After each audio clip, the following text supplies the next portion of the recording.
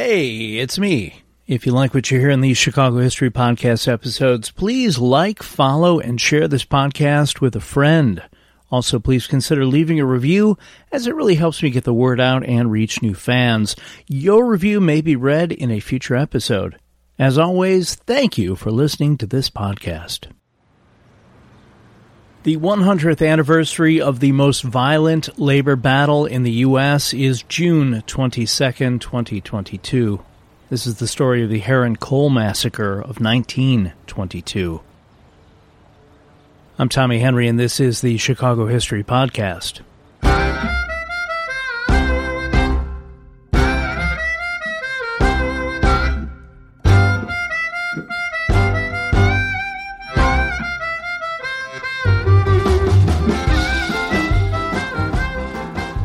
The following episode contains mature subject matter. Listener discretion is strongly advised.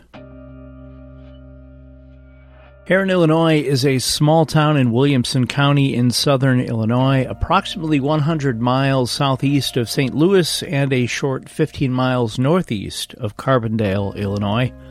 The 2020 census reflects a population of 12,352, with a median family income of $39,108. The town is predominantly white. 100 years ago, in 1922, the population of Herrin was about 1,300 less, with 10,986 counted. Back then, it was estimated nearly 90% of the people who lived in Herrin were coal miners or were in some way connected to the mining industry. Approximately one-third of the Herrin population at the time was made up of naturalized Italians, many of whom came from families that emigrated in the 1880s in search of better lives. As for Williamson County, long before today's story takes place, this 444 square mile area was the site of numerous outbreaks of violence that helped it achieve the nickname Bloody Williamson. When the U.S. coal mining industry was finally unionized, 100-hour work weeks went to 60-hour work weeks and then 40-hour work weeks. Within 20 years, miners' wages increased from $1.25 to $2 per day to $7 to $15 per day. Safety guidelines were also improved, leading to better lives for those who dug coal for a living. In the spring of 1922, a national strike was announced by the United Mine Workers Union, set to begin April 1st. This strike would include 600,000 miners from each coal-producing state in the U.S.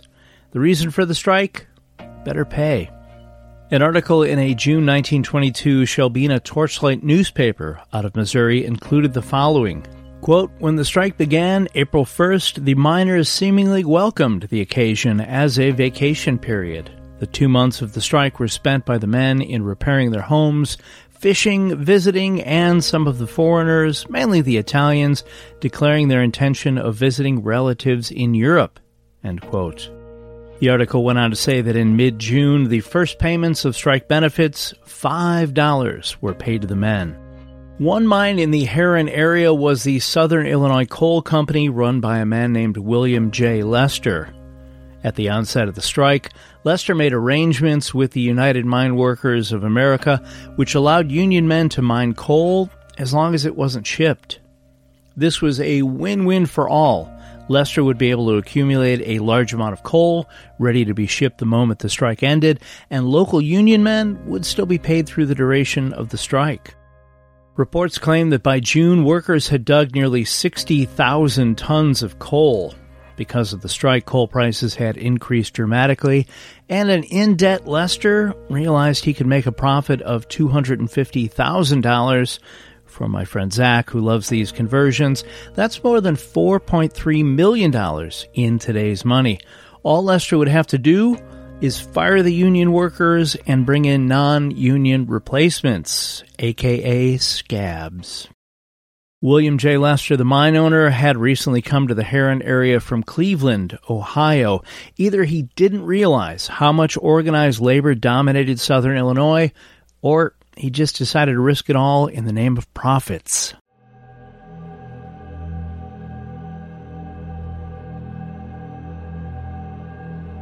Lester fired the union men and contacted the Bertrand Employment Company at 501 West Madison Street in Chicago to send him approximately 50 replacement workers. Lester also hired guards from Chicago's Hargrave Secret Service Agency to watch over things.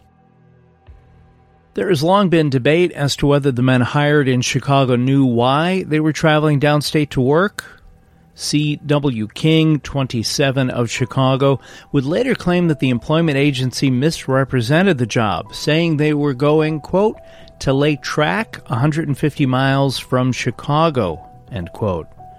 They would be common laborers and were to receive 45 cents an hour, a little less than $8 in today's money, with room and board included. On June 16th, using the new crew, Lester shipped out 16 freight cars of coal. Tempers among the local striking union workers began to rise. Another group of men from Chicago left by train late Tuesday, June 20th, sleeping along the way. When they woke Wednesday morning, they saw a sign outside their window that read, Centralia, Illinois, 252 miles from Chicago. It was then they knew something was up. On Wednesday morning, June 21st, 11 workers were met in Carbondale by a truck and a touring car from the southern mine. The touring car had 2 guards in it. About 3 miles out of town, the vehicles were ambushed, struck by a volley of bullets that came from the trees on either side of the road. C.W. King jumped from the truck and ran. Although shot, King hid in some weeds while other men jumped into the Crab Orchard Creek. That's still a thing. Union miners ran after them, yelling, "There they are in the creek," while firing upon them. King was later brought to Holden Hospital in Carbondale, long since demolished, to recover.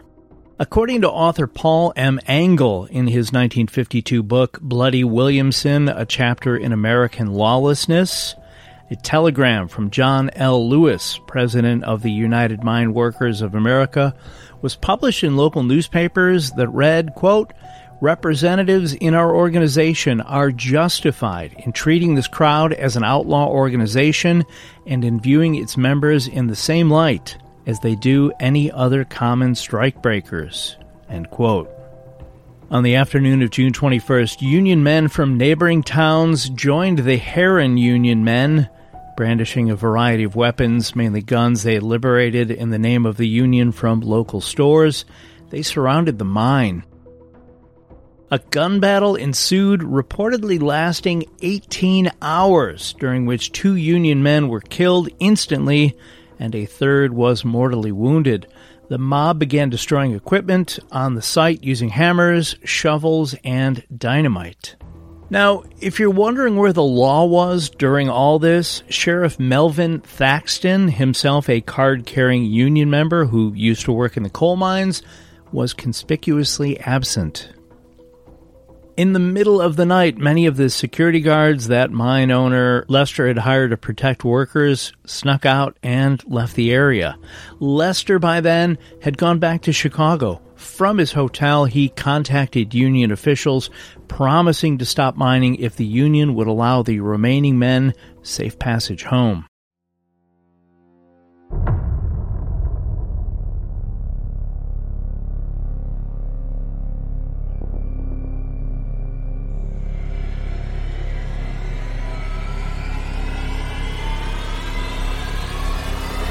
On the morning of June 22nd, several hundred miners from the Union approached the entrance to the mine.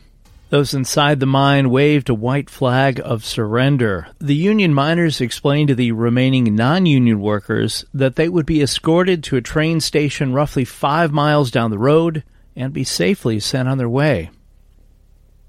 The roughly 50 men from the mine, including workers and remaining guards, agreed to the rules of the truce and began marching toward the train stop. About a half-mile north of the mine, at an area called Crenshaw Crossing, the line of men stopped near a group of waiting men. One of the second group waved his revolver and yelled out, "The only way to free the county of strikebreakers is to kill them all off and stop the breed." The mob grew more agitated and physical toward the unarmed men from the mine.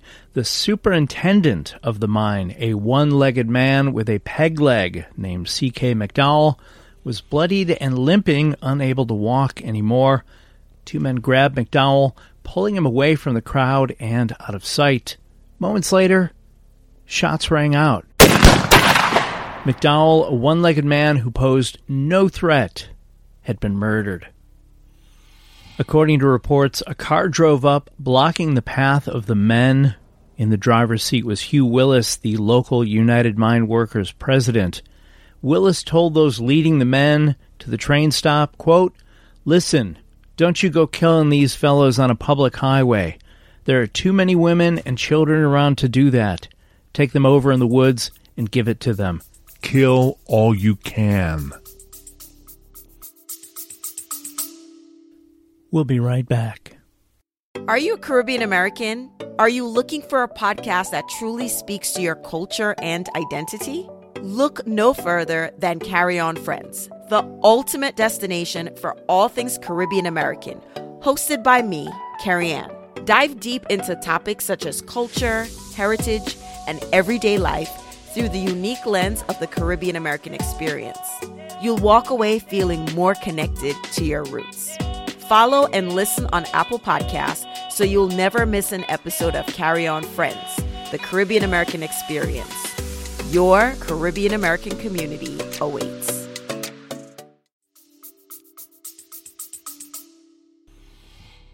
The prisoners were marched into the woods near a barbed wire fence. Someone shouted, "Let's see how fast you can run between here and Chicago, you damned gutter bums."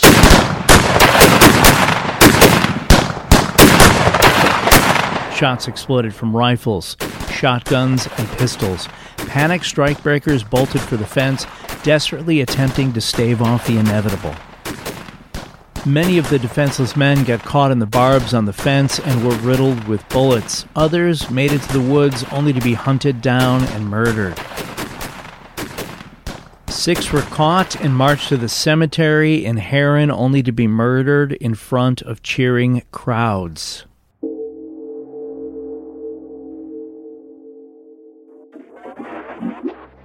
The first newspaper reporter to arrive at the scene in the woods was J.E. Hendricks of the St. Louis Post-Dispatch.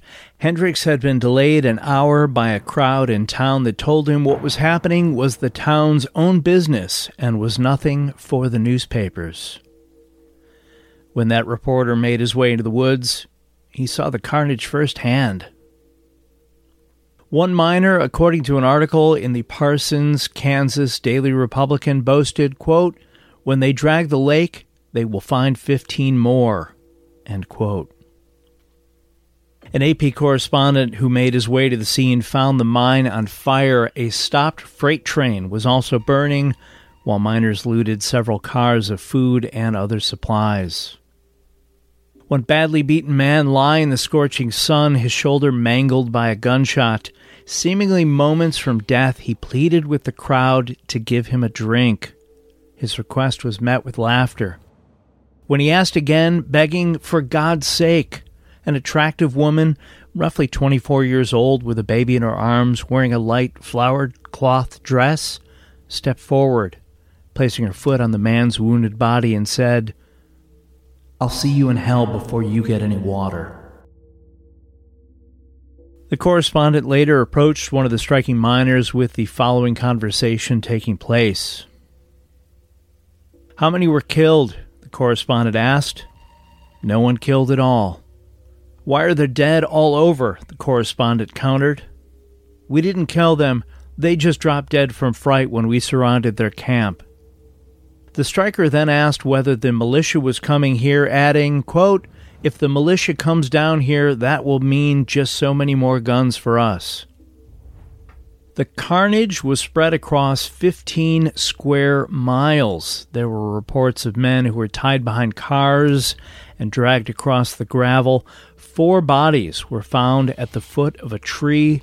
Above them was the body of a man who had been hanged. In a statement made to two representatives of the Associated Press, Colonel Samuel Hunter of the Adjutant's office said that he did not believe that the local authorities were either able or inclined to handle the situation in Heron, and that he recommended troops be sent there. No troops were ever requested.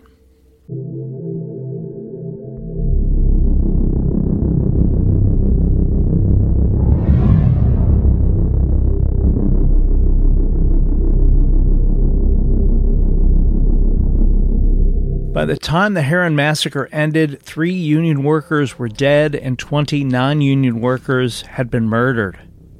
Many more lie wounded in hospitals. Some had escaped the fate of the others. Bodies were first brought to the morgue and piled in a heap in the corner. Later they had their clothing removed before they were laid out in rows. A procession of men, women, and children filed through the morgue, joking at the sight before them. One woman leading a young boy directed his attention to a corpse, saying, quote, "Take a look at what your papa did, kid," end quote.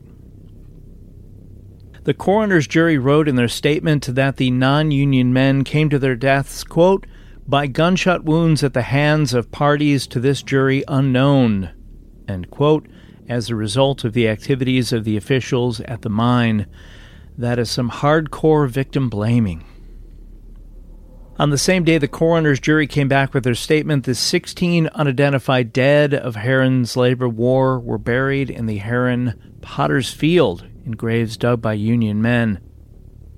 4 preachers, one from a Baptist church, a Presbyterian church, a Methodist church, and one from a Christian church, all spoke, then sang the hymn, "Near My God to Thee."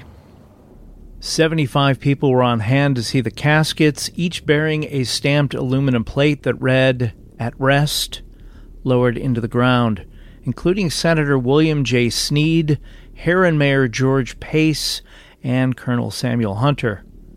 The marker at the grave's head simply read, "Died June 22, 1922. According to one news report, as the preachers spoke and prayed, miners at the service shifted, tired from digging in the sun, but there were no signs of disrespect. There were also, as many articles pointed out, no tears shed for the dead. On June 26th, 4 days after the bloody attacks, there was word that the 12 wounded non-union survivors recuperating in the Heron Hospital might be in danger of their lives. One Heron businessman was heard commenting, quote, "Dead men tell no tales, and some of those wounded men know too much for the safety of members of the mob," end quote. One non-union worker, Howard Hoffman, who lived at 659 Grace Street in Chicago before accepting the job at the mine, feared continued violence if he and others were forced to leave the hospital. Hoffman died from his injuries while still under hospital care. In his dying statement, he warned hospital authorities that none of the wounded would ever leave Williamson County alive. Hoffman was one of 6 men tied together and shot down in the cemetery near the mine. 3 died instantly. Hoffman played dead. A member of the mob advanced and shot him in the back, rolling Hoffman over so that he was face up. Several men proceeded to stomp on Hoffman's chest. One man then cut his throat. One of the other men, who died before his name was recorded, told a similar story of lying wounded while a member of the mob pulled his head back while another cut his throat. While the town's lawman, Sheriff Melvin Thaxton, claimed a full investigation would occur, newspapers such as the Chicago Tribune pointed out Thaxton was running for office as county treasurer, and with the labor vote strong in Williamson County, many felt he would not follow through. Not all of the townsfolk were part of or supporters of the violent mob. Some local farmers who feared their testimony in the Heron Massacre trial was, quote, brewing a spirit of hostility among the miners, and, quote, formed a secret society to guard their families from repercussions. Quote, "I have gone off by myself and cried like a baby because I had to tell the truth," one farmer confessed, according to an investigator. "I have no fear for my life, but I'd rather lose my farm than place my wife and little children in the path of a mob," the farmer said. One newspaper editorial read, "Herrin, Illinois should be ostracized, shut off from all communication with the outside world, and the people there left to soak in the blood they have spilled." President Warren G. Harding called the event a, quote, "shocking crime, barbarity, butchery, rot, and madness." 214 indictments were eventually handed down, including 44 for murder, 58 for conspiracy to commit murder, 54 for assault to murder, and 58 for conspiracy and rioting. Quote, "The atrocities and cruelties of the murderers are beyond the power of words to describe," a report on the incident asserted. "A mob is always cowardly, but the savagery of this mob in its relentless brutality is almost unbelievable. The indignities heaped upon the dead did not end until their bodies were interred in unknown graves." End quote. 2 trials were eventually held, but no one was ever convicted of the massacre in Herrin in June 1922.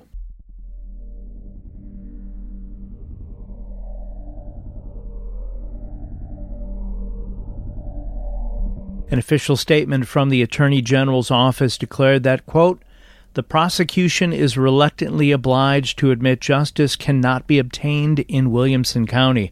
No impartial jury can be obtained to try the men responsible. Witnesses, reliable and trustworthy, at great risk of personal violence, have courageously testified to what they beheld on that fatal day, only to be impeached by witnesses who plainly were interested in the defense and who clearly were testifying falsely." End quote.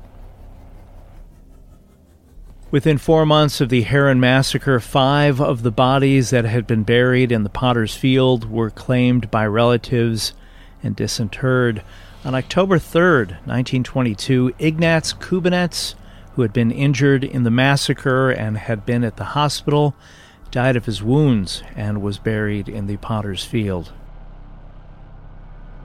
William J. Lester, the mine owner whose greed lit the match of the Herrin powder keg, was able to sell his mine to the Union at a profit to avoid lawsuits. Lester followed his Herrin fiasco with a number of failed mining projects. He eventually established a practice as a consulting engineer in Indiana before dying in 1935. I could find no record of him ever showing regret for his decisions. In 2009, Scott Duty, then an Illinois radio host and eventually an author of a book about the Herrin Massacre, heard about the Herrin Massacre and forgotten paupers' graves. Doing some research on his own, Duty found one victim was likely Antonio Molkovich, a decorated World War I veteran. Duty later determined 4 other men killed were also veterans. Duty enlisted a geologist from Eastern Illinois University, a forensic anthropologist, and retired Washington County Sheriff and former coal miner John Foster to discover the truth behind the burials. Duty claims he was threatened with arrest by then Herrin Mayor Vic Ritter. The dispute went to court, with the archaeology team prevailing once the city halted the dig and blocked access to cemetery records. In November of 2013, after a few failed attempts to locate the bodies of the victims, the team, aided by a backhoe from the city, found the end of a wooden burial vault that matched those that records claimed were used for the men killed in the massacre. The archaeological team also discovered the graves of those more recently laid to rest on top of some of the massacre victims' graves. In their effort to forget their bloody past, it would appear the city of Herrin forgot where those sins were buried. In 2015, 6 years after the process to unearth the forgotten victims of the Heron massacre had begun, the excavation was completed. Many of the names formerly unknown were discovered and placed on a monument in the cemetery in June of 1915. In addition to Chicago, the dead came from Boston, Manhattan and Brooklyn in New York, Russia, and Slovakia. Among those named on the monument is Robert Anderson, a mine guard who was a 25-year-old World War I veteran from Sparta, Michigan. Anderson, along with the other veterans buried in Heron, survived the horrors of World War I, only to be killed here, much closer to home, by a vengeful mob.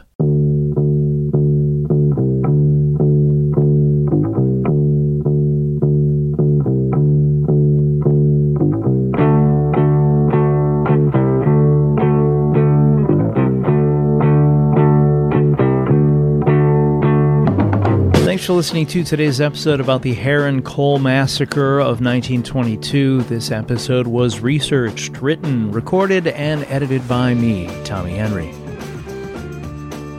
If you have questions about anything covered today, anything to add, or have an idea for a future episode, I'd love to hear about it. Send me an email at chicagohistorypod@gmail.com. Want to support the podcast? Check out the Buy Me a Coffee link in the show's notes, where you can help offset production expenses for the cost of a cup of coffee. If you do, I'll even thank you by name in an upcoming episode. That amazing art for the podcast you see used on the Chicago History Podcast social media pages, that was created by the inimitable John K. Schneider. If you need art for your project, he's your dude. John can be found at Angel Eyes Art JKS on Instagram or via email at angeleyesartjks@gmail.com. I will be back soon with more stories from Chicago's history. Until then, get out and explore when possible. Learn more about whatever city you live in and stay safe.